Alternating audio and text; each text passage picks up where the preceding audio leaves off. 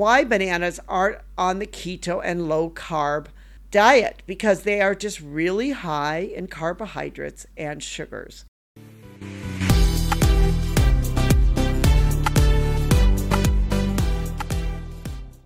Hi, this is Anita from the Reluctant Low Carb Life podcast.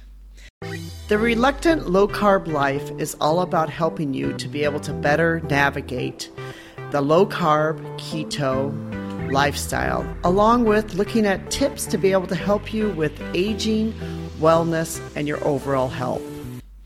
Today I want to talk a little bit about bananas, because bananas is something that many of us think, hey, it's healthy. I'm not eating a candy bar. It's not a piece of chocolate cake. Bananas is a fruit, and so fruit should be healthy. So, if it's healthy, we should be able to eat it on a keto and low carb diet. But here's where the problem is. Bananas have 27 grams of carbohydrates and 14 grams of sugar. So actually, they are quite high in both carbohydrates and sugar. So you compare them to strawberries, which are considered better, and strawberries, a lot of keto and low carb diets say that they're okay. And it really depends a lot upon your body and how your system's able to handle extra carbs and sugar. But a strawberry, 1 cup of strawberry versus 1 medium banana. Now this medium banana is about 7 inches, 7.5 inches. So it's about standard banana. If the banana you get it happens to be larger, 8 inches, of course it's going to be more.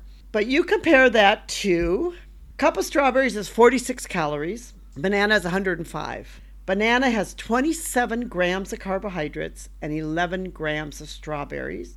And a banana is 14 grams of sugar, and the strawberry is 7 grams of sugar. Now, let me make a comment here. Of course, we are talking about natural sugars. I'm not talking about the unnatural sugars. We're talking about natural sugars. So, but you look at another one, blackberries. Blackberries too is actually, blackberries has more carbohydrates than strawberries. Strawberries 11 grams. Blackberries have 14 grams compared to 27 grams for a banana. And it has 7 grams of sugar. So it's less sugar, and bananas have 14 grams of sugar. Just to really bring this comparison home with this, I'm going to compare for you a Snickers bar and a banana. So a Snickers bar actually has, this is interesting, right?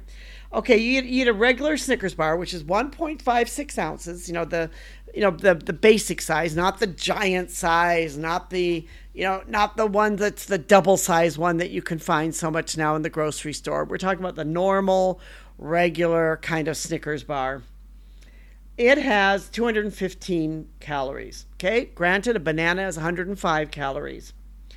The total carbohydrates of a banana is 27 grams. The total carbohydrates of a Snicker bar is 28 grams. So it only has 1 gram more of carbohydrates than a banana.